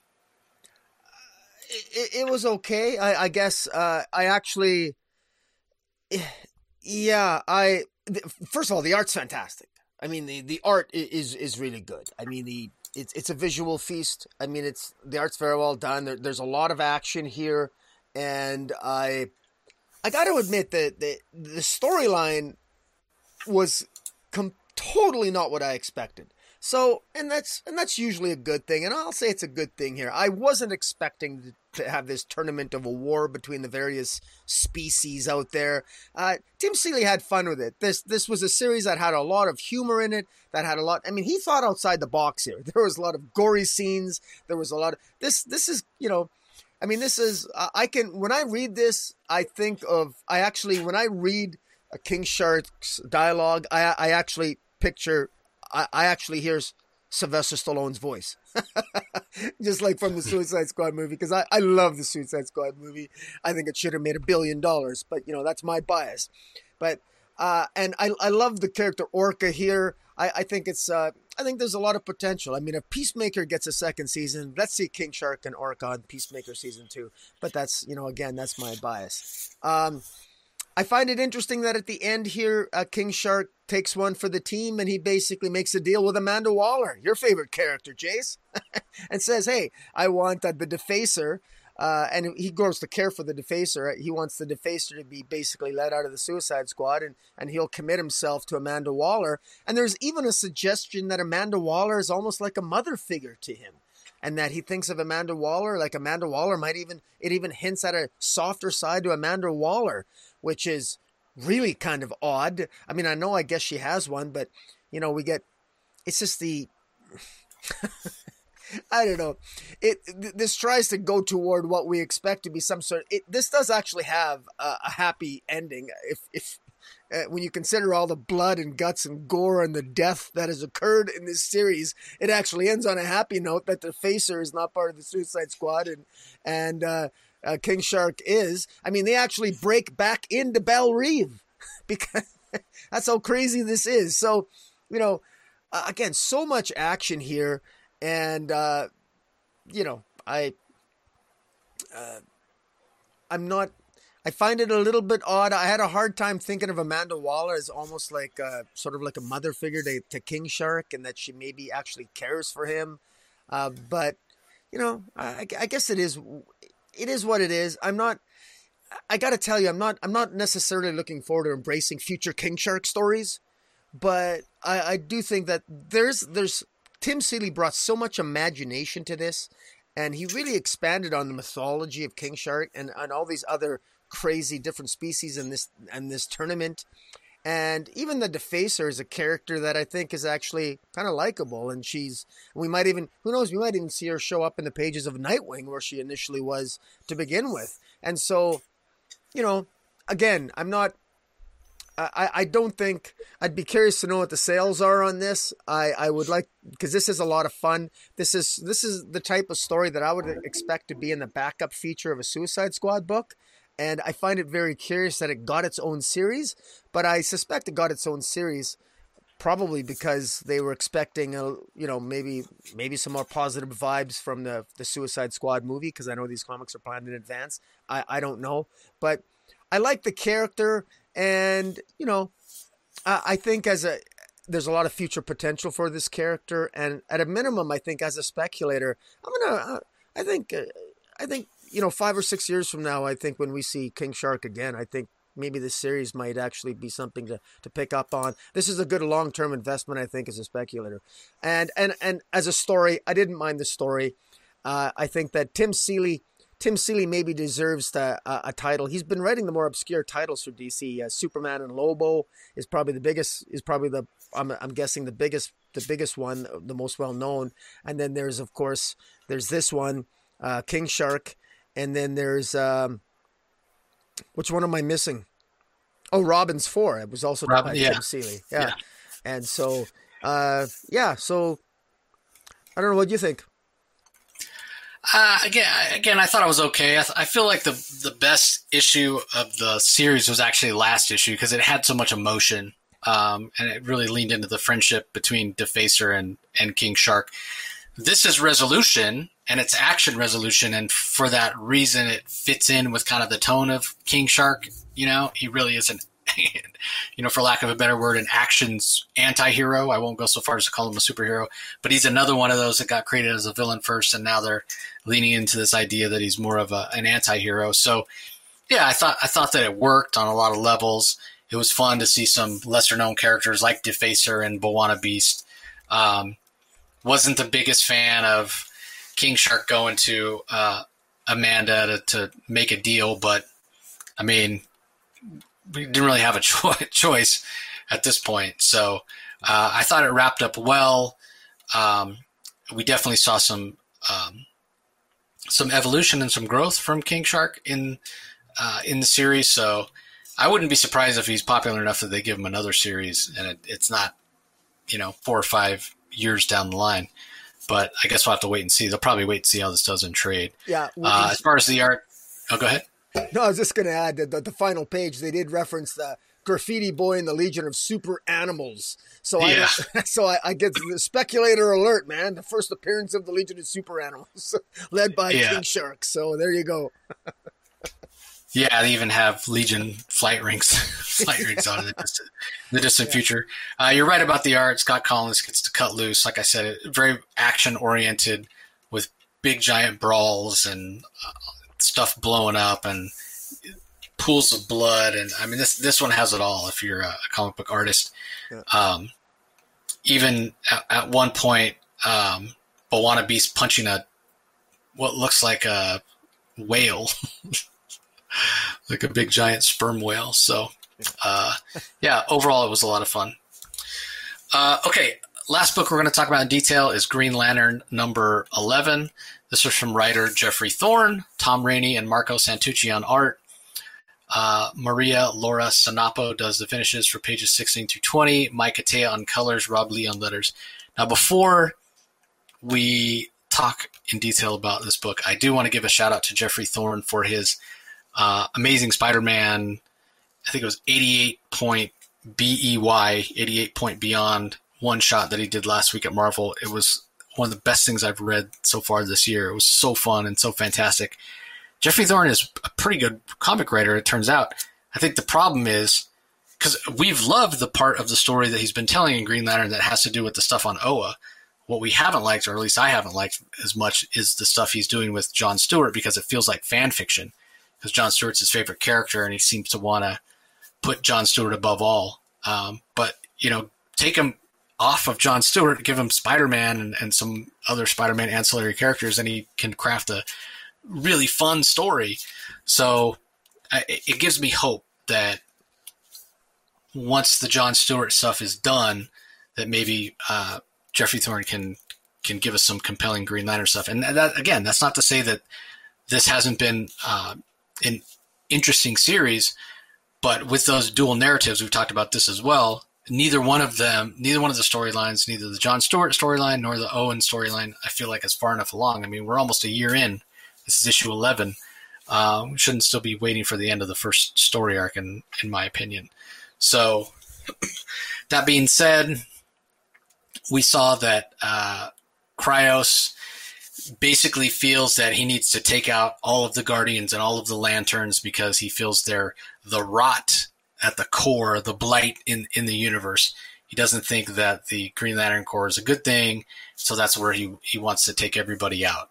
Meanwhile, John Stewart has ascended, whatever that means. He's got all these godlike powers, even to the point that the fourth world being Lonar, who's somewhat of a god himself, has been guiding John on this journey. And right on the first page, when John's asking, like, okay, what's going on?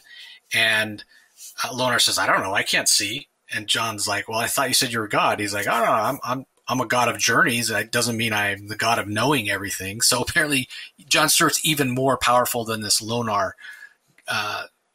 new god. So all that to say, yes, John Stewart's very, very powerful. And that's kind of my problem with it, where it leans into that idea of fan fiction. So of course, John Stewart, along with, at least to his credit, he doesn't have John Stewart defeat Kryos on his own.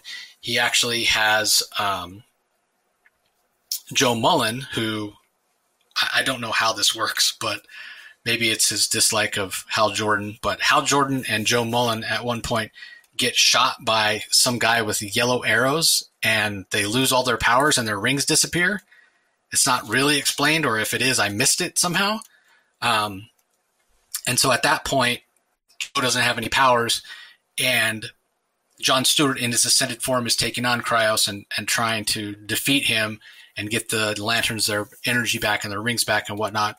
So Joe Mullen goes to the infirmary on Oa, to where the Teen Lantern is still in a coma, and basically accesses the power of the Green Lantern Gauntlet, and then backs up John Stewart. And it appears as though they're able to defeat Kryos, but it's not completely clear that he's gone or that he's defeated, because we see this big giant ball of energy, and it's like green and purple and blue. And that's basically the last page, and we're told next Nova Lux, whatever that means. I mean, even the last dialogue in the story is, did we win? Well, I don't know, because I don't know what's going on. I don't know if you guys won or not, because Geoffrey Thorne doesn't bother to tell us. So I don't know. I don't know. But what I do know is that John Stewart is this godlike being, and I'm ready for that portion of the story that Geoffrey Thorne has given us to be over. But I guess we'll see. The art is solid throughout. I mean, Tom Rainey has definitely, I feel like, improved his anatomy over the course of the series, because that's really the problem I've had with the art, when Tom Rainey gives us proportions that look weird, and some of his guys look like pygmies or little people, and it's disconcerting. But the color work is outstanding. The color work throughout by Michael Atiyeh has been fantastic, and that continues in this issue. So this is okay, but it's just, I can't get over that John Stewart fan fiction feel of the story with him being this godlike being. So I don't know. What did you think? I agree with you. Fan fiction is a good way to describe it. Although it's got some real cool fanboy epic moments. I love I love Joe Meal in there, taking the Teen Lantern, talking to Teen Lantern, even though she's unconscious. Teen Lantern was always so damn stubborn. Nobody could take that gauntlet off her. The Guardians wanted to take that gauntlet off. No way, it's not going to come off. But somehow she subconsciously let it come off, and Joe Million used it to join John Stewart in attacking Koyos or whatever. That was a pretty cool epic moment. I found it really unfortunate that of all things, Hal Jordan loses his connection to the Cosmic Grail, which I didn't know he had. I don't even know what the Cosmic Grail is, to be honest, but apparently it's his connection to the Cosmic Grail that allows him to form his own ring. He's disconnected from the Cosmic Grail, but for some reason, Teen Lantern can still have access to her gauntlet. None of this stuff is explained, and that's the one thing. We got. Again, you said Michael Oteo's coloring is just absolutely fantastic art. There's some really cool, epic, action-packed moments here. The visuals here really are fantastic. This is really good. Also, the lettering here is really big lettering. Whenever Koyos opens his mouth and says something, he's obviously, you can tell he's got like a beaming, booming, godlike, epic, almost like ephemeral voice that permeates everything. And the lettering stands out almost as much as the visuals. It's that big. Some of the I'm a little frustrated. I wish I knew exactly what John Stewart having this being ascended. It's just I'm still really clued out. I don't understand why John Stewart is all powerful. When even Lonar, the god of journeys, doesn't really know anything about what the hell's going on with John Stewart. John Stewart doesn't know what's going on with John Stewart. John Stewart doesn't know why he has access to the power. Lonar doesn't know why he has access to the power, but tells him that you're the god of journeys, but tell him you're the god of this, you're the god of that. Last issue, he had to pick his future state. That didn't make any sense. There's hyperstates, hypertime states, future states. This has been a very, very confusing, and I hate to say it, but it's just been from a narrative point of view, it's been a mess in terms of John Stewart's journey. I would have much preferred that John Stewart. I think it would have been far more interesting had he just been John Stewart, and him coming back with 700 surviving Green Lanterns to take on Koyos, and they still had their rings intact somehow. But instead, making him this godlike being, he's not John Stewart anymore to me.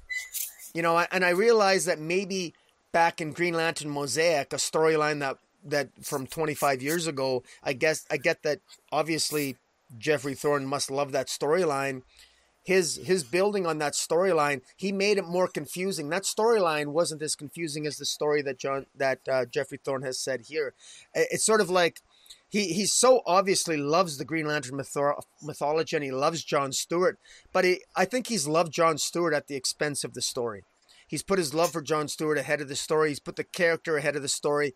He's put the character ahead of all the other characters at the expense of the overall cohesiveness of the story. Now, don't get me wrong. I get the gist of this story. I get it. I get what happened to Oa. I get that, sending him off into the dark sector was part of the story. But there was some significant misses and misdirections here, because this story John Stewart's journey took a decidedly different shift. It went from, the survival of all those 1,000 Green Lanterns that followed John Stewart into the dark sector to being, instead of being a story about their survival, suddenly it became a story about John Stewart's ascension because, I don't know, he's the first Guardian, and because none of it made sense. And again, I'm gonna defend Geoffrey Thorne a little bit here by maybe pointing the finger at DC editorial, because at a period of time where we're heading toward a second crisis, we're heading toward a summer crisis, a dark crisis. To have all this talk about John Stewart ascending, and about the source, and about godhood, and all this omnipotent power at a time when we're already dealing with omnipotent powers and the great darkness. I understand the great darkness more than I understand John Stewart. The biggest mystery to me, the most confusing thing, one of the most confusing narratives of all the DC titles has been the story of John Stewart. Straight up. I don't understand what's going on in John Stewart's journey here. I don't get it. It hasn't been clearly explained. It hasn't been clearly laid out. And it's been confusing. Every time that John Stewart tries to address or get to the bottom of things, Geoffrey Thorne has all the characters that are talking to John speak in either riddles or speak around the subject matter. Nothing really makes a lot of sense. Again, the action is there, but the story isn't. And I I like how the two stories came together, but think of how much better this story would have been had John Stewart's story made more sense or was more cohesive. John Stewart showing up at the end here feels Duke Ek Machina to me, because Koyos' power seems to be omnipotent, and then, oh my God, they're doomed. Oh, but we don't have to worry because we got a Duke Ek Machina power with John Stewart. How did he get his powers? We don't know. He was the original. He's a human guardian. Okay, well, what does that mean? Well, he's got access to hyper time. He's got access to future states, and he chose one last issue. What does that mean? I've got no idea. He's the god of journeys, but he isn't. He's something else. Well, what does that mean? Well, even Lonar, the god of journeys, doesn't know. I don't know. This is frustrating to me, and it's frustrating in more an annoying way as opposed to I'm having a little bit of fun. I'd be lying if I'm not. I'm having a little bit of fun here, but I'm frustrated and I'm talking too much. I'll be quiet now. Yeah, I mean, I agree with you. I had a lot of problems with the first issue because it felt so much like John Stewart was placed above all the other Lanterns, But then quickly, by the second issue, Thorne started winning me over, and 3, 4, or 5 issues in, I was fine with what he was doing with John Stewart, even though you could make the argument that Stewart was over there in the dark sector without any power and Green Lantern rings or allies, and he was rescuing whole alien planets from invaders and whatnot, leaning on his military background to train the indigenous species to protect themselves or whatever. And yeah, it was clearly making John Stewart the pinnacle hero of the Green Lantern book. But I was okay with that because I understood it, and it felt like it was true to the character. But then as soon as Lonar showed up, to your point, it got confusing, and it's like Lonar became this plot device to give Stewart these incredible powers that nobody understands and nobody can explain. Like you said, not Lonar, not John Stewart himself. We can't understand what they are, where they come from. And so I'm back to feeling what I felt like in the first issue. Well, John Stewart, you know what? John Stewart's likened to a god because Jeffrey Thorne wants him to be. That's the reason. There's no in-story reason, so I got to go with that. And I'm not okay with that. Like, yeah. I mean, John Stewart, to go back to what I was talking about with Jackson Hyde, what I've talked about with, Flash to some extent, John Stewart's not really the Green Lantern that I really care about the most. I'm a Hal Jordan guy, and I know Jeffrey Thorne dislikes Hal Jordan. I think his words were he's the worst fictional character ever created, which is a little harsh. But, yeah. Be that as it may, Jeffrey Thorne's obviously entitled to his opinion. Even this John Stewart that we have now with the background of being a Marine and whatnot, that's not even the John Stewart. Like, I like the original John Stewart from back before Crisis on Infinite Earths, where he grew up super poor and he was an architect and that, like, I like that. And he didn't have military as his background, but they changed it. A lot of people like this version, whatever. It can work. Don't get me wrong. I haven't read a ton of this version of John Stewart prior to New 52, but it's popular enough and it works. And I have no problem with people saying, no, John Stewart's my Green Lantern. I mean, that's fine.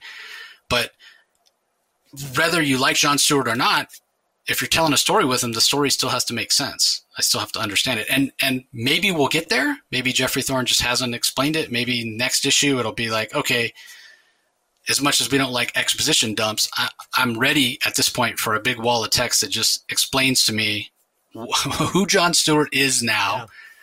Yeah. Who's he getting his power from? What does it mean? Does this mean he's going to be – at some point when I was reading this, it almost seemed like John Stewart was going to be taken off the table. Like he was going to ascend and, no longer be part of the like usual DC universe. He's so far above the rest of the Green Lantern Corps that he's going to become like this, supreme being who will recreate the power battery and then go off to do like godly things. He's going to ascend beyond sort of human concerns. Yeah. I was just to finish up, and I'm like, I thought Jeffrey Thorne. I thought you'd like this guy. Why are you writing him out of the story by giving him powers that are so godlike? Yeah. No, I hear you. And the other thing is that because I'm not sure how he got his godlike powers, because is that if like we're coming into a dark crisis here, so I'm wondering is John Stewart, like, my impression is that John Stewart is a Green Lantern that dies the death of the Justice League. At least, maybe he isn't. Maybe it's Hal. I think Hal Jordan is not the Green Lantern that dies in the death of the Justice League coming up with Joshua Williamson. I think it's actually John Stewart. And I'm wondering if John Stewart, is he going to have his omnipotent powers going into Dark Crisis? And if he is, all the more reason why I want to know what his power set is. I want it explained, because otherwise he's just a wild card Deus Ex Machina. And there's nothing worse than that, quite frankly. Nobody likes a Deus Ex Machina. I like to have a little bit more of a handle on the power set of a major character here. And again, I will say this, in defense, I know he didn't like Hal Jordan, but I didn't actually I didn't miss Hal Jordan. I enjoyed this as a Green Lantern comic. The fact that Hal Jordan wasn't in this for the most part, the scenes that were Hal Jordan was in, I don't mind that he was sidelined through most of it. And I think he's been used well enough. And, he can't always shine in the limelight. And I think that this series did give a lot of weight. I liked what he did with Joe Mueller a hell of a lot more than Far Sector. The Far Sector series is, in my view, I actually enjoyed her role here than I did in Far Sector, if I'm brutally honest. But maybe I'm in the minority on that. But I like he did use the full all-star cast here, although maybe Guy Gardner got short thrift and so did Kyle Rayner. Clearly they're building different aspects and focusing on different characters in the Green Lantern universe. And I think that for the most part, that's been effective. But I really think that as much as I know he loves John Stewart, man, I think there was a little bit of you elevated the character, but because of the lack of explanation and the disjointed narrative, I think you may have done the character a little bit of a disservice, as much as I hate to say that, but hopefully I'm wrong, and we'll get an explanation maybe in the closing issues in the next few issues in terms of what is going on with John Stewart, and actually can he explain in English what's going on? Because another little nitpick I have here, even the titles to every one of these issues, it's all in Latin all the time. Nova Lux, Viridius Equus, all the different titles. Each individual issue has a Latin phrase that, you almost got to Google. Well, I had to Google it. Everything in it, just there's a degree of unnecessary pretentiousness on some aspects of the narrative that that are completely unnecessary and didn't serve it as well as it could have. But in any event, we'll see. Is this a series? Oh no, it is. It's a main series. Yeah. So this isn't a limited series. It's an ongoing. Yeah, and I agree with you. Sometimes maybe he's trying to be too clever. Of course, and I agree with you. I didn't miss Hal Jordan either, as much as he's my favorite Lantern. I didn't miss him. But of course, when he does show up here, he loses his powers. So does Joe Mulling, for that matter. Yeah. And again, it's not clear why. They get shot with the yellow impurity is removed, so the fact that they get shot with a yellow arrow, that shouldn't matter. So you bring up a good point about death of the Justice League. It is John Stewart that gets killed there. So that's leading me to think, well, what we're going to see in the next issue, or perhaps the issue after that, at the end of this whenever it does end, we'll probably see John Stewart giving up, making the noble sacrifice to give up all his power that he's gained by being ascended to recreate the power battery or something like that. So he goes back to just being a regular old Green Lantern, and Williamson can kill him off in Justice League and he can make the heroic sacrifice. I would expect it to be something like that. But then if that's indeed the way it goes down, then my next question would be, well, whether or not we understand why he got these powers or what these powers were, what was the point of giving them to him? Then it's really going to feel like fan fiction, right? What was the point of making him all powerful if you're not even going to tell stories with him like that, or, use him down the line as, something. So I don't know. Frustrating because clearly, like I said, based on last week's Amazing Spider-Man issue, Jeffrey Thorne has a lot of talent. The guy can tell a good story. So, all right. Well, there's a couple of other books out this week from DC that we didn't mention. Well, we talked about Justice League number 72 and Wonder Woman number 784 last week. They actually got pushed to this week. So if you want to hear our detailed thoughts on those, go back and check out last week's episode if you haven't already. Also, DC Horror Presents Soul Plumber number 5 comes out. Scooby-Doo, Where Are You? number 114. And we have Batman, the Caped Crusader, Volume 6, trade paperback. Joker War Saga, trade paperback. And Batwing, Luke Fox, trade paperback. Because when you're DC Comics, you can never put out enough Batman. So, as we're winding down here, Rocky, any other episodes or any other content coming up you want to let everybody know about? Well, I'll probably do another Toilet Top 3 by the end of the week. And I'll beyond that, I've got a pretty busy week planned. So I don't know. I know I want to join you. I know you've been doing a very diligent. You have my congratulations. You've been doing an amazing job staying up on your Spawn dailies. Well, at some point, hopefully, I'll get back to join you on that at some point. But right now, this week, I just got maybe my Toilet Top 3, and maybe I'll be doing a deep dive leading into Dark Crisis at some point. All right, sounds good. I will remind everybody that the episodes came out yesterday for Super Best Friend, the Kickstarter campaign from writer Jason Inman. We have some more creator interviews coming up for you. J.H. Williams is going to be on the show. Next month, we're going to have J.M. DeMatteis.